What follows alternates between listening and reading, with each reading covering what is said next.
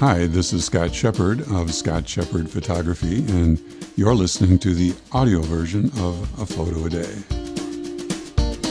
It should come as no surprise that there's a visual element to A Photo a Day, which you've seen if you've gone to the website.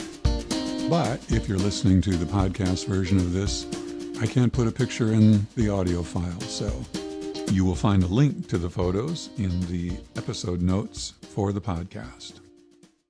Mona Lisa smile? Back in October, Brian, Katie, Glennis, Irene, and Mary Deb came to Watertown and stayed for the better part of a week. It was a chance for them to get away from their home and routines for a while. In the era of COVID-19 and remote teaching and learning, the regular routines of semi-quarantined home life can be taxing. For at least 4 of the 5 young Shepherds, I think it was a good change for them. Mary Deb seemed fairly oblivious to the complex demands of rearranged life in 2020. For Deb and me, it was a good chance to get some greatly needed quality time with our grandkids. For me, it was also a chance to get a few photos.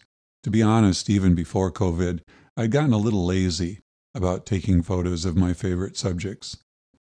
The photo you're looking at today was really just a test shot, and Glennis happened to be nearby. I was setting up to take school photos, which wouldn't otherwise have happened this year, given that school in the Twin Cities was occurring remotely. I had one light set up in front of a simple backdrop, and I took a couple of snapshots of Glennis. At one point, I told Glennis to turn slightly and maybe put her hands in her pockets. I got a couple of photos of her smiling broadly, but I wanted something else. I asked Glennis if she knew about Mona Lisa. She said she did. I then said, "Give me her smile." She was a bit baffled, and I showed her the famous painting on my iPhone, and you are seeing the result. I'm not sure if this is really a Mona Lisa smile, but I like the look I got.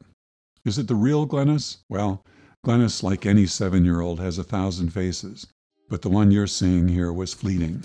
I had seen it before, but I had never captured it. That's what happens when you have a camera handy and a good subject. I'm glad we could get together today. Stay safe.